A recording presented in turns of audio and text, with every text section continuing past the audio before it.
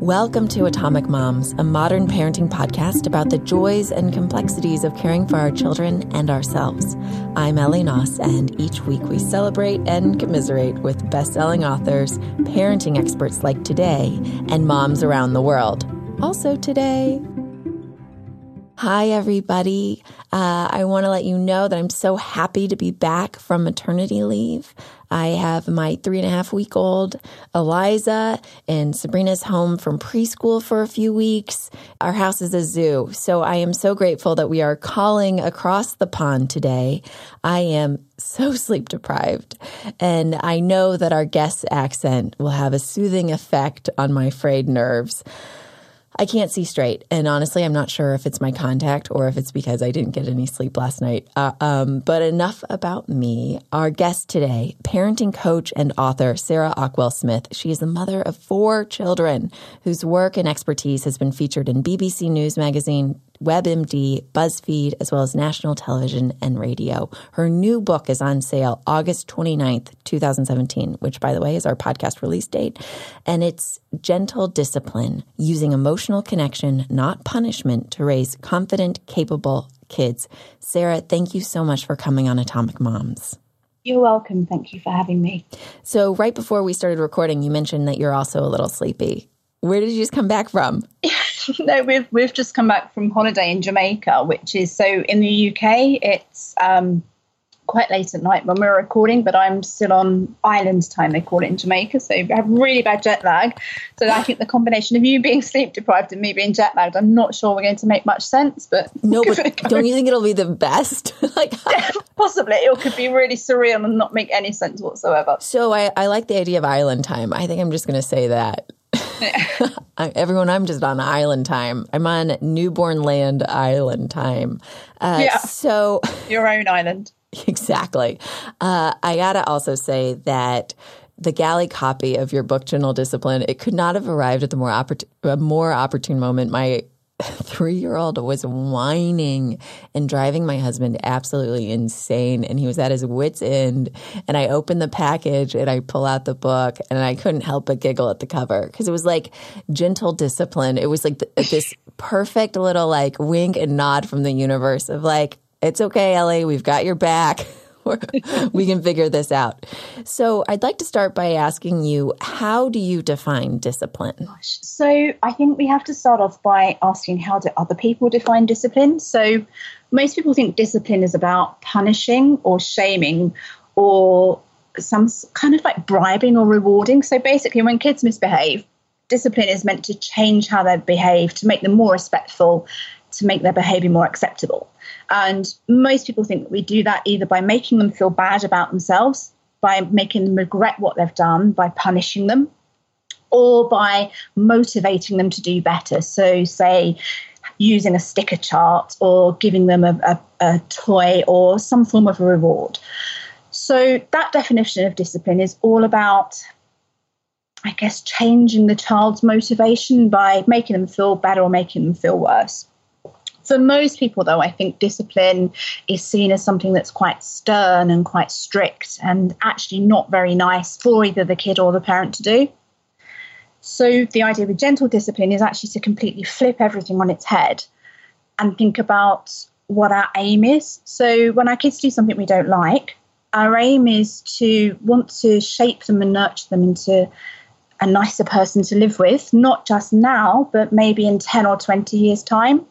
When you think about it that way, we have to take a long-term approach. So we have to think about keeping the family happy, keeping everybody safe in the short term. But we've also got to think about the effects of what we do and say when they're a grown adult. So we very quickly realized that actually discipline is all about teaching. We're teaching our children how to behave, what a nice human is, how other people feel, and how they can better themselves. So we have to start from the position really of how do you teach and how do we learn the most? And the really simple way to understand this is kids learn best when they feel good. If they don't feel good, if we shout at them or yell at them, they don't feel good, so they can't learn. And basically in a nutshell, that is just setting up an environment where they can learn best. I want to say for a moment, I'm so appreciative of all the real world examples you give in your book. On the podcast over the past couple of years, we've talked a ton about conscious parenting. I'm at this place where for the past 2 years or 3 years, I've really been aware of using gentle discipline. But because I'm so tired, and this is completely irrational, but I'll admit that like there are moments where I'm frustrated because I want to be like, I've used gentle discipline. Like, why can't you be gentle back? Which I guess is not really, isn't gentle. But what advice do you have for us, like when we feel like we are giving our children, you know, the space to express themselves, to let them know that it's okay to be angry. You feel your feelings. You know, we need to feel that we need to be able to express them in certain ways, or you can't do certain things. But I've always been so respectful of feelings. And now I get that it's irrational to expect a 3-year-old to like, I don't know, give me, I'm struggling even with the question, I guess. Because I know that it doesn't make any sense, but So your question is basically, if you've been working so hard, why is it not working? Yeah, like why can't she just be an adult already? That's why exactly. That's why I'm having a hard time asking the question, because I know it's not rational. Yeah, but I'm sure there's a lot of parents that feel this way, that they're sort of like, I've been so kind to you. So there are 3 different answers to your question. The first answer is non-question question. Okay. It's a question everybody asks. So I see this so commonly, like on internet groups. I've been doing all of this, but my kid's still tantruming and they're still hitting their brother. They're still cursing. They're still fighting. They're still having, not disrespecting me. It's so common. And people seem to think that once you adapt this more gentle, conscious method, that everything's going to be changed in your family and you'll have this perfect child and you'll be, perfect Disney type family. But the thing is, as you've quite rightly said, you have a 3-year-old, and a 3-year-old cannot at all ever behave in the way that you're wanting her to. So you're working against brain development. Right. So you have to understand that a 3-year-old has little to no impulse control, no ability to regulate their emotions. They have very low levels of empathy. They just simply can't produce the behavior that you're wanting to see. That's not a downfall for you or for your daughter. That's just the way it is. So the first thing we have to have is realistic expectations. So am I expecting behavior of this child that they are just not capable of? The really key thing to understand is that ultimately this style of parenting, this style of discipline is not quick fix. You're doing it for the long term. And actually, you may not see any tangible results for 15 years. And that's really hard to get your head around when we live in such a quick fix society. We can get anything that's sort of next day loans, 3-day diets, all of these sort of drive through anything. But you have to put so much time and so investment into today and still have a kid shout, hit, whine, kick, bite. Yeah, because it requires that's what so they much do at trust. this stage. Yeah, and you know what? And you really may not see any results for 10, 15, even 20 years' time, which is, it's so difficult. You have to keep reminding yourselves of this. I'm not doing this in vain. I'm in this for the long haul. And do you know what now? So my kids are 10, 12, 13 and 15. And I would say I'm only just really starting to reap the rewards of the 15-year-old. Okay. That's how long it takes. So that's the first answer, is it's not a quick fix. That doesn't mean to say that you are permissive and let them run riot in the short term. You still have to set boundaries and enforce limits. And there are going to be times when your daughter doesn't like that and she's upset and she cries, and you may have to be a bit more stern than you'd like to be. But the whole ethos is focused in what will happen in 2030. Not 2017. That's great. So that's the first answer, is the fact that she can't behave like you want her to because she's 3. I'm going to put a Post-it note on the fridge that says 2030. Think of 2030, yeah. And it's, I was writing an article yesterday, and you're going to laugh at me because of the way I pronounce this word, talking about if we were planting seeds and we were growing a tomato plant, which I think you say tomato. I love it. No, tomato. I had a British boyfriend. I loved the way he said yogurt. Potato, tomato. So we're growing tomato seeds, and you've just planted them today. Tomorrow morning, you would not wake up and be angry that they weren't fully grown and bearing fruit. And that's exactly what happens when you've spent, all day being gentle with the seeds or with your daughter. You don't expect to see results that quickly from anything else that's like a natural living being. but we do for our kids. So that's the first answer, the expectations, the fact that it's long-term, not short-term. Two other answers to your question that I'll try and do really quickly. We, particularly mothers, and I don't mean to sound sexist when I say that, but I do think that it seems to be a trend more amongst mums and dads, is we tend to be too quick to blame ourselves and feel guilty. Yep. So if things aren't working, we tend to be quite introspective and say, well, I'm not cut out for this. I'm not naturally calm. I'm not this earth mother. You know, there are some mums who can do this and it comes naturally and they're calm, and I just can't do that. It's me. It's my fault. That's why I can't do it. Or I'm too busy. Or this only works if you've only got one child, or if you don't work. That sort of self-defeatist attitude and behaviour, that's sort of attacking ourselves, is perhaps one of our biggest downfalls. In the book, I talk about a fixed mindset and a growth mindset. So for the parents who say, this isn't for me, it's not working, that's an example of what we would say a fixed mindset, a belief that is very fixed and unhelpful and very pessimistic. We have to change that internal narrative to say, do you know what? Today I haven't been great, but I know that. That's the first step. And tomorrow I'm really going to put more effort in and change. And maybe I won't succeed tomorrow. Maybe I'll succeed in 6 months' time. But I know I can do this if I really keep trying. To do that gets you on to my last point of point 3 of your answers, in the fact that in order to be able to do that, we have to look after ourselves. The kind of dreaded self-care words that most parents kind of groan when I say. No, it's really important. I know it's a cliche. And the amount of people say, you know, I don't have time for that.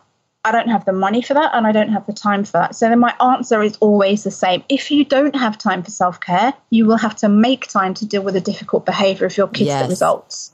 Oh, that's so good. So either way, you have to spend the time. Do you want to spend it looking after yourself, or do you want to spend it dealing with the behavior of your child that results because your lack of self-care has built up all these limiting beliefs? Mm-hmm. We get angry, we get stressed, when we get exhausted, we get tired. As you said, you slip into authoritarian or permissive parenting. Yep. The key ultimately in all of this, going back to my answer to your first question, is to be a good teacher. And good teachers need to take care of themselves. They realize when they're hitting burnout. They realize when they need a break. And they keep on learning. They're not hard on themselves if they have a day that's difficult. They think, you know, what went wrong? What can I change?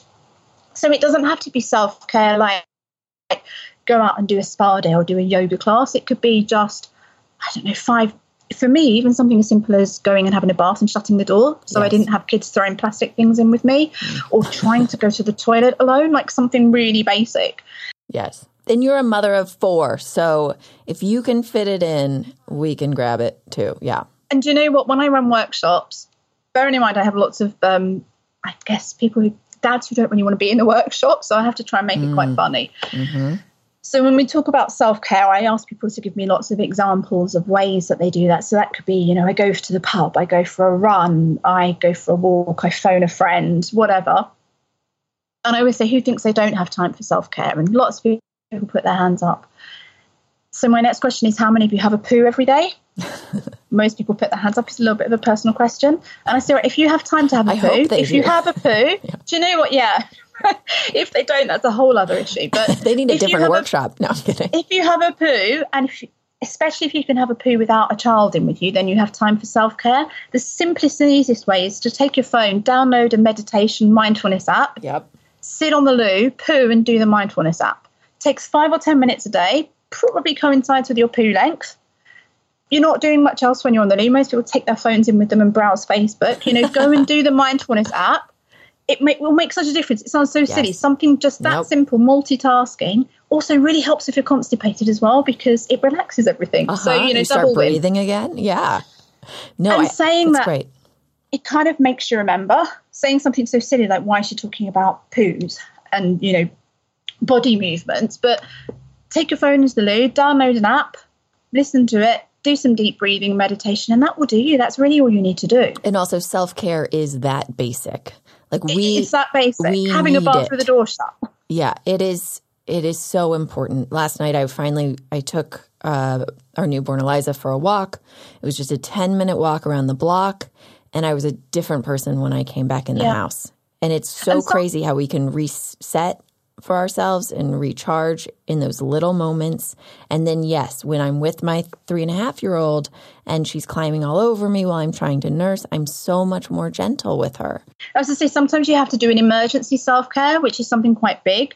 So my Achilles heel is I yell when I'm really stressed and angry. When I find myself being shouty, yelly mum, I know I have to do something. So for me, my emergency self-care is to go out for the day with some girlfriends and go to a spa.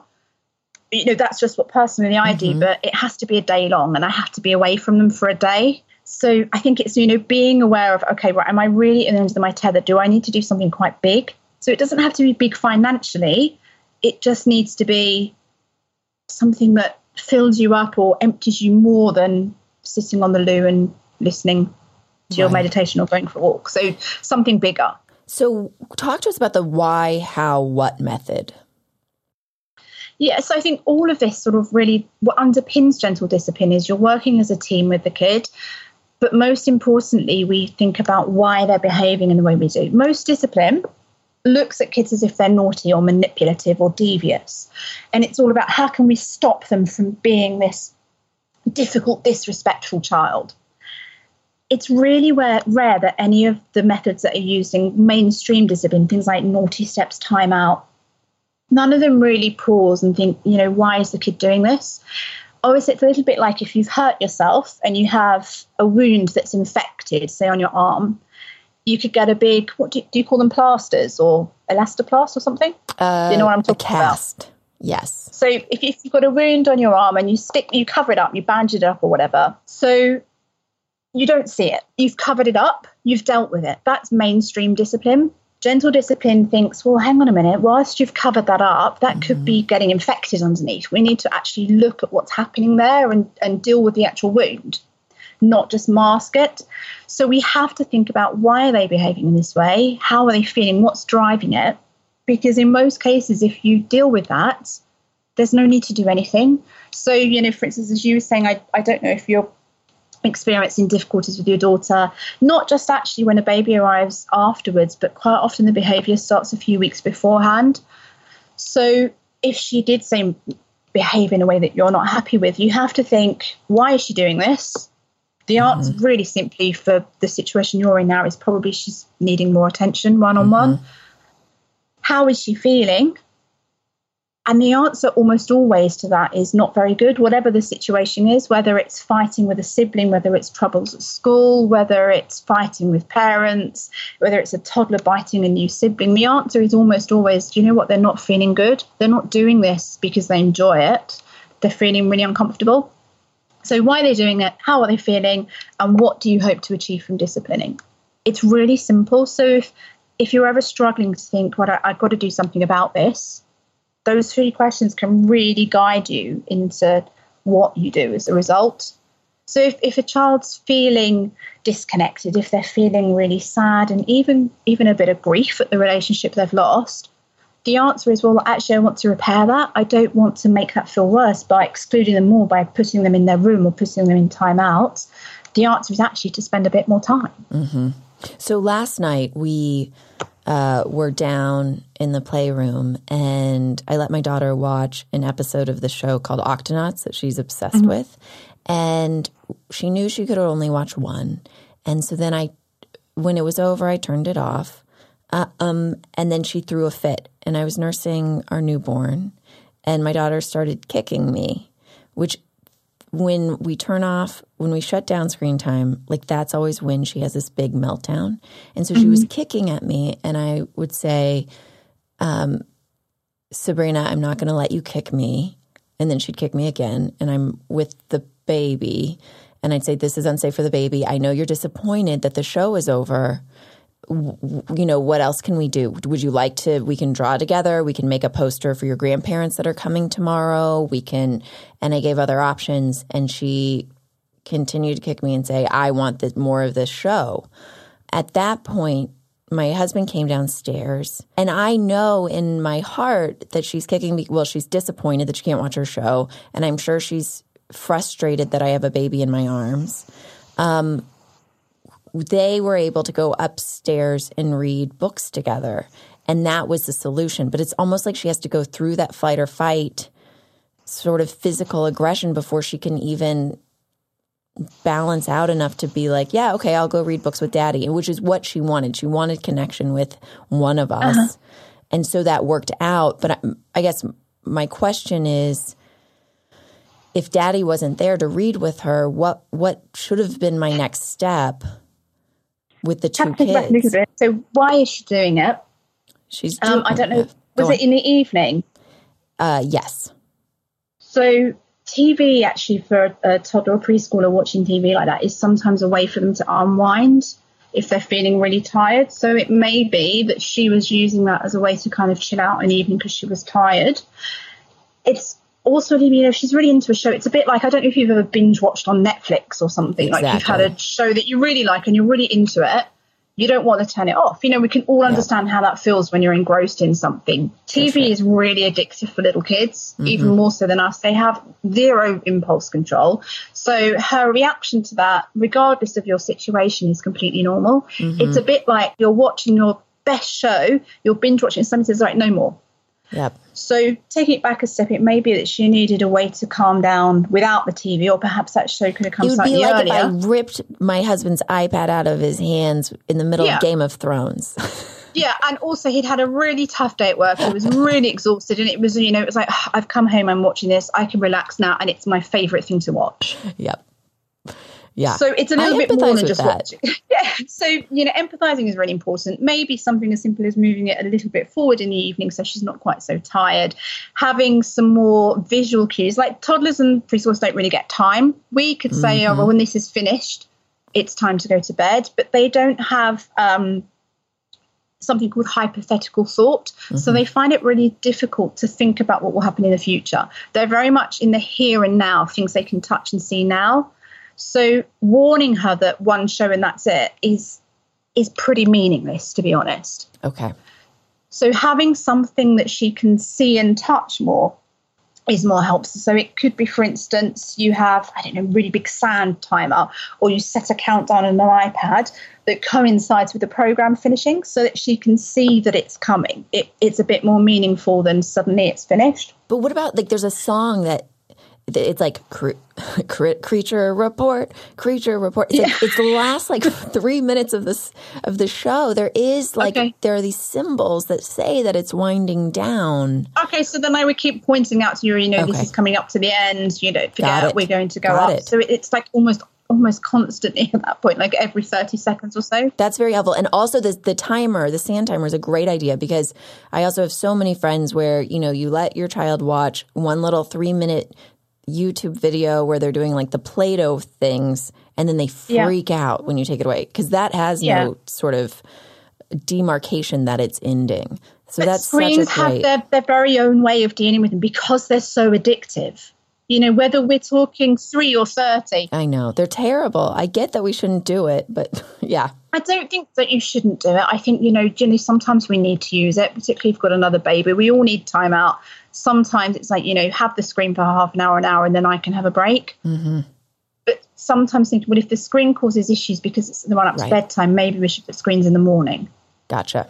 So I always talk about, actually sometimes think of it as stepping out of the situation and using your adult brain rather than finding a solution. Maybe the solution is you just move that away from bedtime rather than dealing with it when it happens at bedtime. Right. But if and when it does happen at bedtime, you were lucky that you had dad there to help out. If you didn't have dad there, then the paramount thing you think of is safety.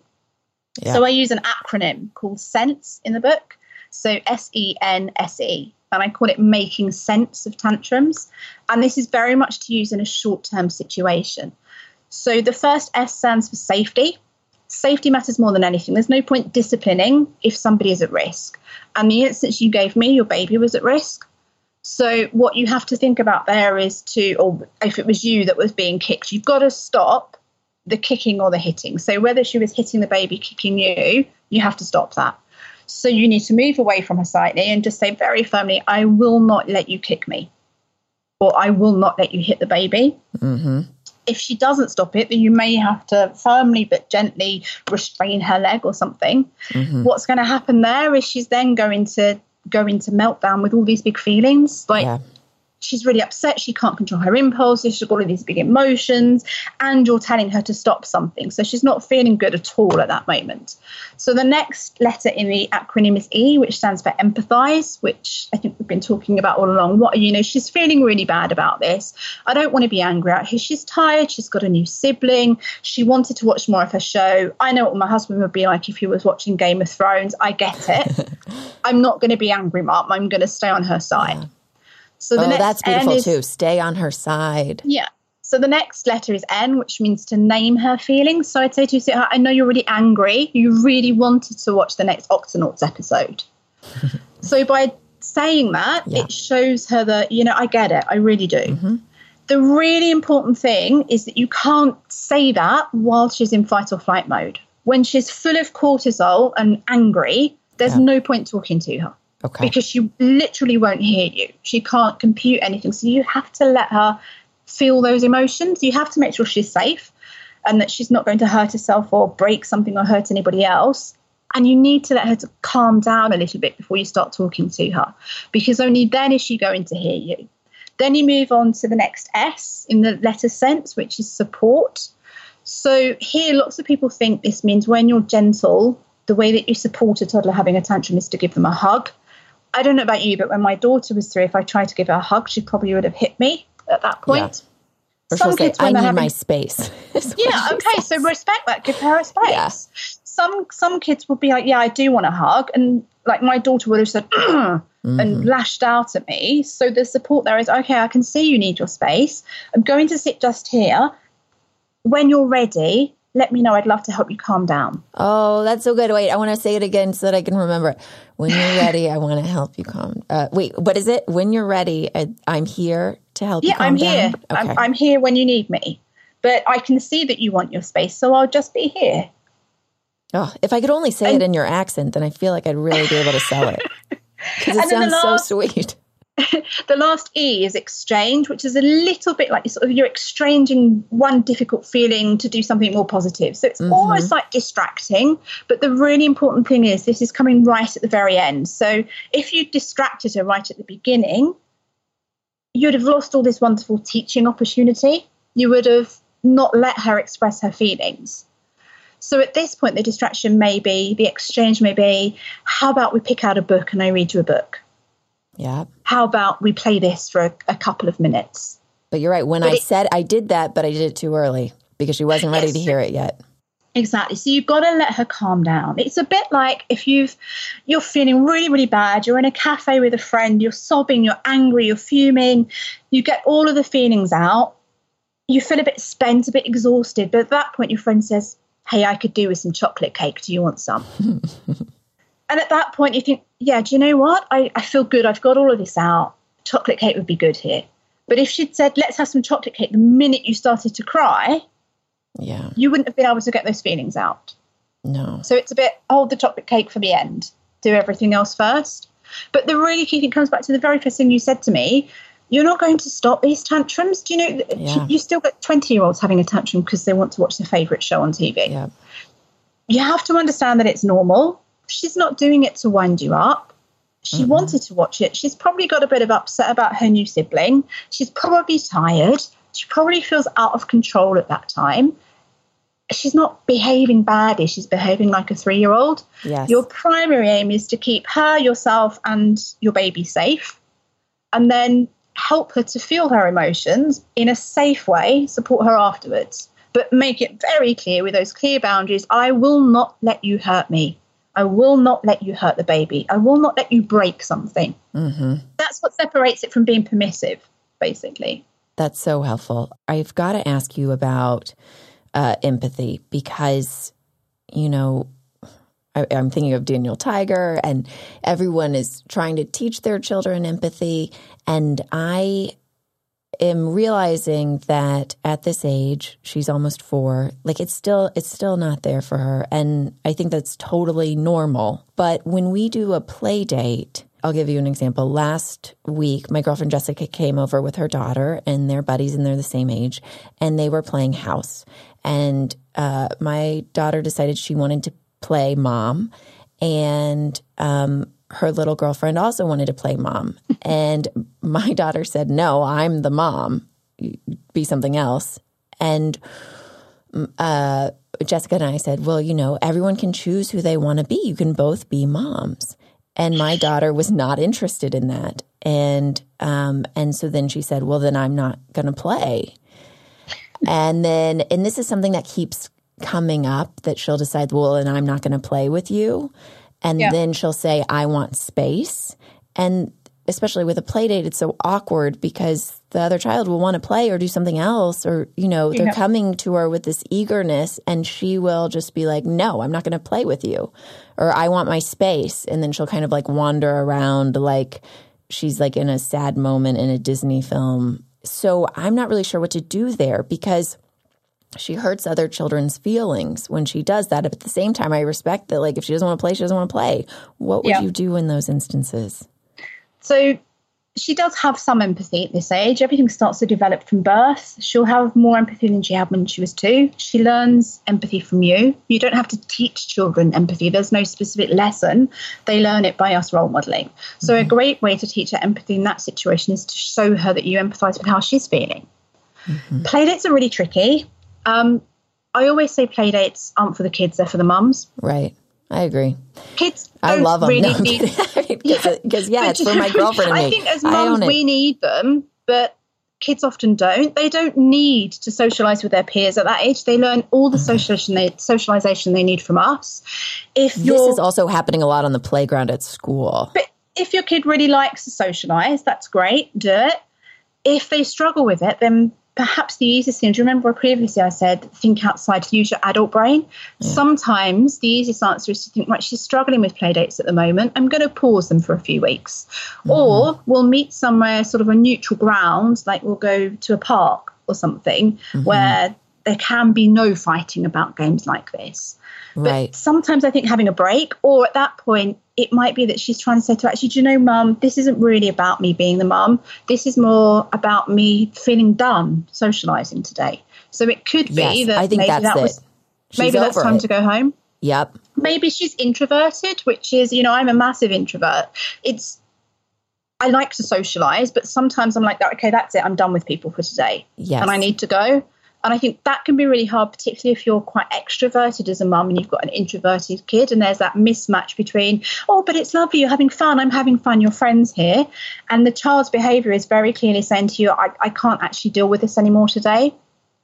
That's a great point. I've been thinking about it because it also feels like if she came up to me and cuddled in my lap and said, I'm feeling shy or something, then everyone that would feel super, that would feel acceptable, because then it's not trying to hurt someone's feelings. The problem is it's not a problem, but the way she presents it is that she is the alpha.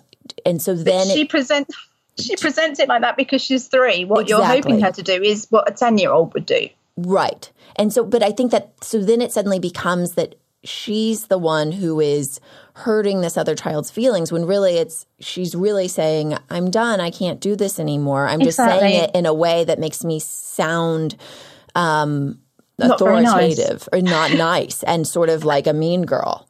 And I think it comes down to the relationship you have with the other mom. So if she's a friend, I'd just say to her, you know, I'm really sorry. I hope that she's not upset your little girl. I'd go and I'd play with the little girl for a bit. Or, well, I'll be mum. I'll be the dad and you can be the mum or something. It's more about the relationship the 2 adults have. Yeah. And I'd perhaps discuss that when the children weren't there and just say, look, I hope you're okay with this. She's going through this at the moment. But, you know, if it gets too much, please tell us to go home. That I will definitely keep in mind. But do you know what? The most important thing to take away from this is your daughter is showing some really remarkably mature skills as well by saying, no, I don't want to do this. If she was 25 and saying that, we'd be saying how fantastic that she's such an assertive young woman. But we hate assertiveness when they're young, especially actually assertiveness in women. Whether they're 3 or 30 is not seen as a positive thing. But how fantastic that she's saying, no, I don't want to do that. I agree. It is so fantastic. I mean, from the beginning, she would be 2 years old on the playground and, you know, a boy would snatch something from her and she'd snatch it back and be like, yeah, sister, like lean in. Like this is, I went to women's college. Like I'm all about this. She also very much likes to be in control of the play situations, and she's a leader, and but we call them bossy or mean girls. Right. But she's a leader, but she's a leader, which is great. She is, but there are moments when someone else will want to play with her and whoever she's playing with, and she'll say no. Or a week ago, she has a girlfriend at school that she really enjoys playing with, and she was holding her hand, and another classmate came up and wanted to hold my daughter's hand as well.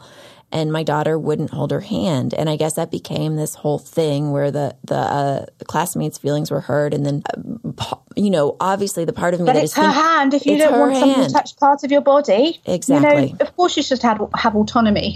You're going to say that. And she'll understand the intricacies of it when she's older, when she has more empathy, more understanding of how others feel and social rules. But right now she's 3. So what should I say if this comes up with like a preschool teacher, or do I have a conversation with them and just say, when she is a kind of a natural leader, she's naturally assertive, and I don't want to take that away from her. I think that's a great trait, but I appreciate, I don't want her to upset other people.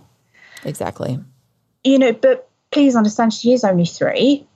Yeah. If the teacher's there and you're not, I'd have a word with the teacher, by all means do say something to her, try to help her to see how the other person's feeling, but I wouldn't want it to be considered a problem. Okay. In the same way that I'd be having a chat with your friend that you had the play date with and apologising, just like, I hope you don't mind. This is why I don't really want to do anything about it, but I do really want to make sure that your daughter's not upset. Do let me know if you want to have a break from play dates with the kids there for a while. Maybe the 2 of us could go out without the kids, something. Yep. So it's more about you kind of protecting your adult relationships, but also in the book I talk about being a champion for our kids. Mm-hmm. So when they get embarrassing in social situations, it's really important to stand up for them sometimes, and that might make you embarrassed to do so. But far too often in our society, when our kids do something we're embarrassed about, we try to change the kids because we're embarrassed. Mm-hmm. But I think sometimes it's about being a champion for them, standing up and taking a hit, the embarrassment, by saying, actually, do you know what? This is for my kid. And I feel uncomfortable acting like this or saying this, but I have my kid's best interest in heart. Yeah. And I'm going to... So it's not disciplining because you're worried about what the other person thinks about you. Right. Because it's this concern of, and also a genuine concern that you don't want your child to hurt other children's feelings, and you want to teach them empathy. So that's where I struggle. But you're teaching them empathy by being empathic with them. Yeah. It has to always start by role modeling. Yep. You can't have today we're going to sit down for half an hour and have a lesson on empathy. It doesn't work like that. They learn from who you are. They learn from how people treat them. I know, but me and Sarah, we treat her, that this goes back to my first non-question is... And she's 3, so the life of a 3-year-old is incredibly egocentric. Her world revolves around her. Right. Her feelings revolve around her. That's not a flaw of her. That's just what happens when you're 3.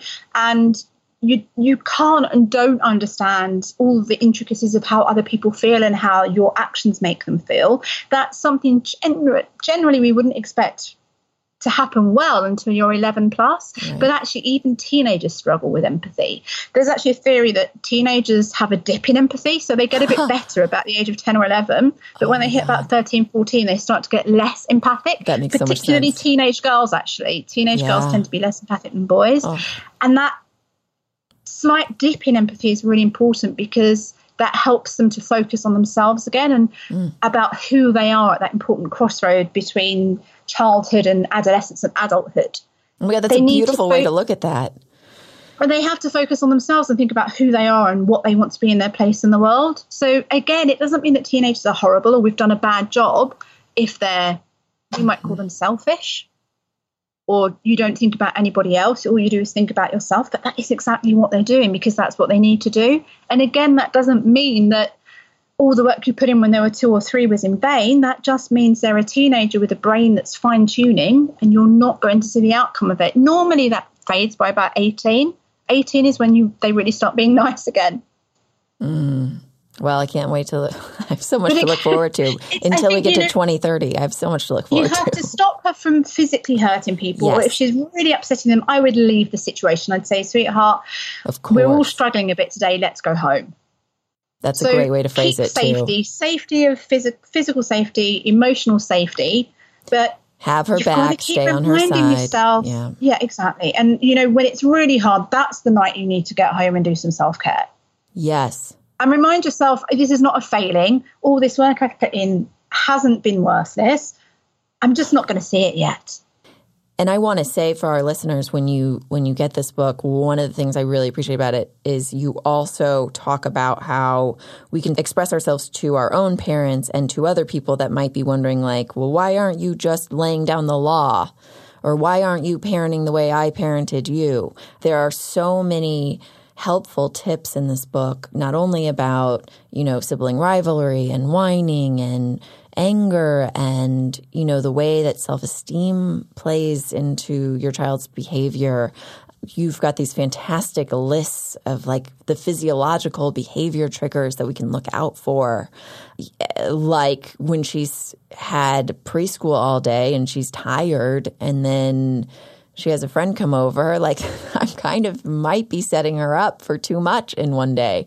I want to take a quick moment to just say, Sabrina, if you do listen to this episode someday, I want you to know that I am so proud of you and what a strong little girl you are. And I love watching you go after what you want.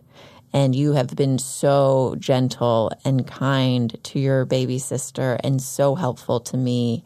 And I appreciate that you are the leader you are. Okay. Just not quite yet. Maybe in 20 years. Yeah, exactly. We get it. You're a little CEO. And that, it's so funny. Even at age 1, the last day of our Mommy and Me group, the teacher asked us all to write down 2 words that describe our child. And even at the age 1, my 2 words for her were giggle boss. And that's it. And that's, it's a privilege to be able to, share my life with her and all the lessons she gives me. Because listen, I'm coming at this as like someone who's struggles with codependency and always wants people to feel good. And so it's so funny to watch her teach me that, sometimes I don't want to play anymore. And it's not my problem. We have to come at this of not trying to be perfect, to realize actually I'm trying to teach my kid, but I'm also teaching myself and I'm learning as much as they're learning.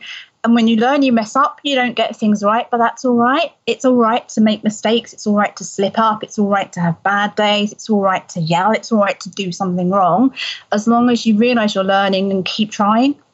Oh, so good. Okay, everybody, pick up Gentle Discipline, using emotional connection, not punishment, to raise confident, capable kids. Thank you so much for coming on, Sarah, for fitting us in after your island excursion and for making sense of my sleep deprivation. This has been incredibly helpful for me, and I know it will be for so many listeners. Everybody, please check out Sarah's other work also. What is your website, Sarah? My personal website is just sarahockwell-smith.com. So I blog on there, but I also have a gentleparentinginternational.com website. And Sarah, if we want to follow you on social media, what are your handles? Oh, gosh, that's asking, isn't it? Facebook. No, I do know. Facebook is Sarah Ockwell Smith Author, all one word. Instagram is Sarah Ockwell Smith, no hyphen, just all one word. And Twitter is The Baby Expert. I really appreciate your helping me with these real life scenarios. And throughout the book, that is the coolest thing ever. You've got all of these parenting questions for parents that are, they send you these questions while they're in the trenches, and you've got these fantastic responses. And thank you so much for letting me be a guinea pig today and for helping guide me through what's happening in the moment at our household. You're welcome. Listeners, also reach out to us on social media at Atomic Moms on Instagram, Twitter, and Facebook. I've really been enjoying our conversations on Instagram. Until next week, everyone, trust in your goodness, live out your greatness, rock on, Atomic Moms.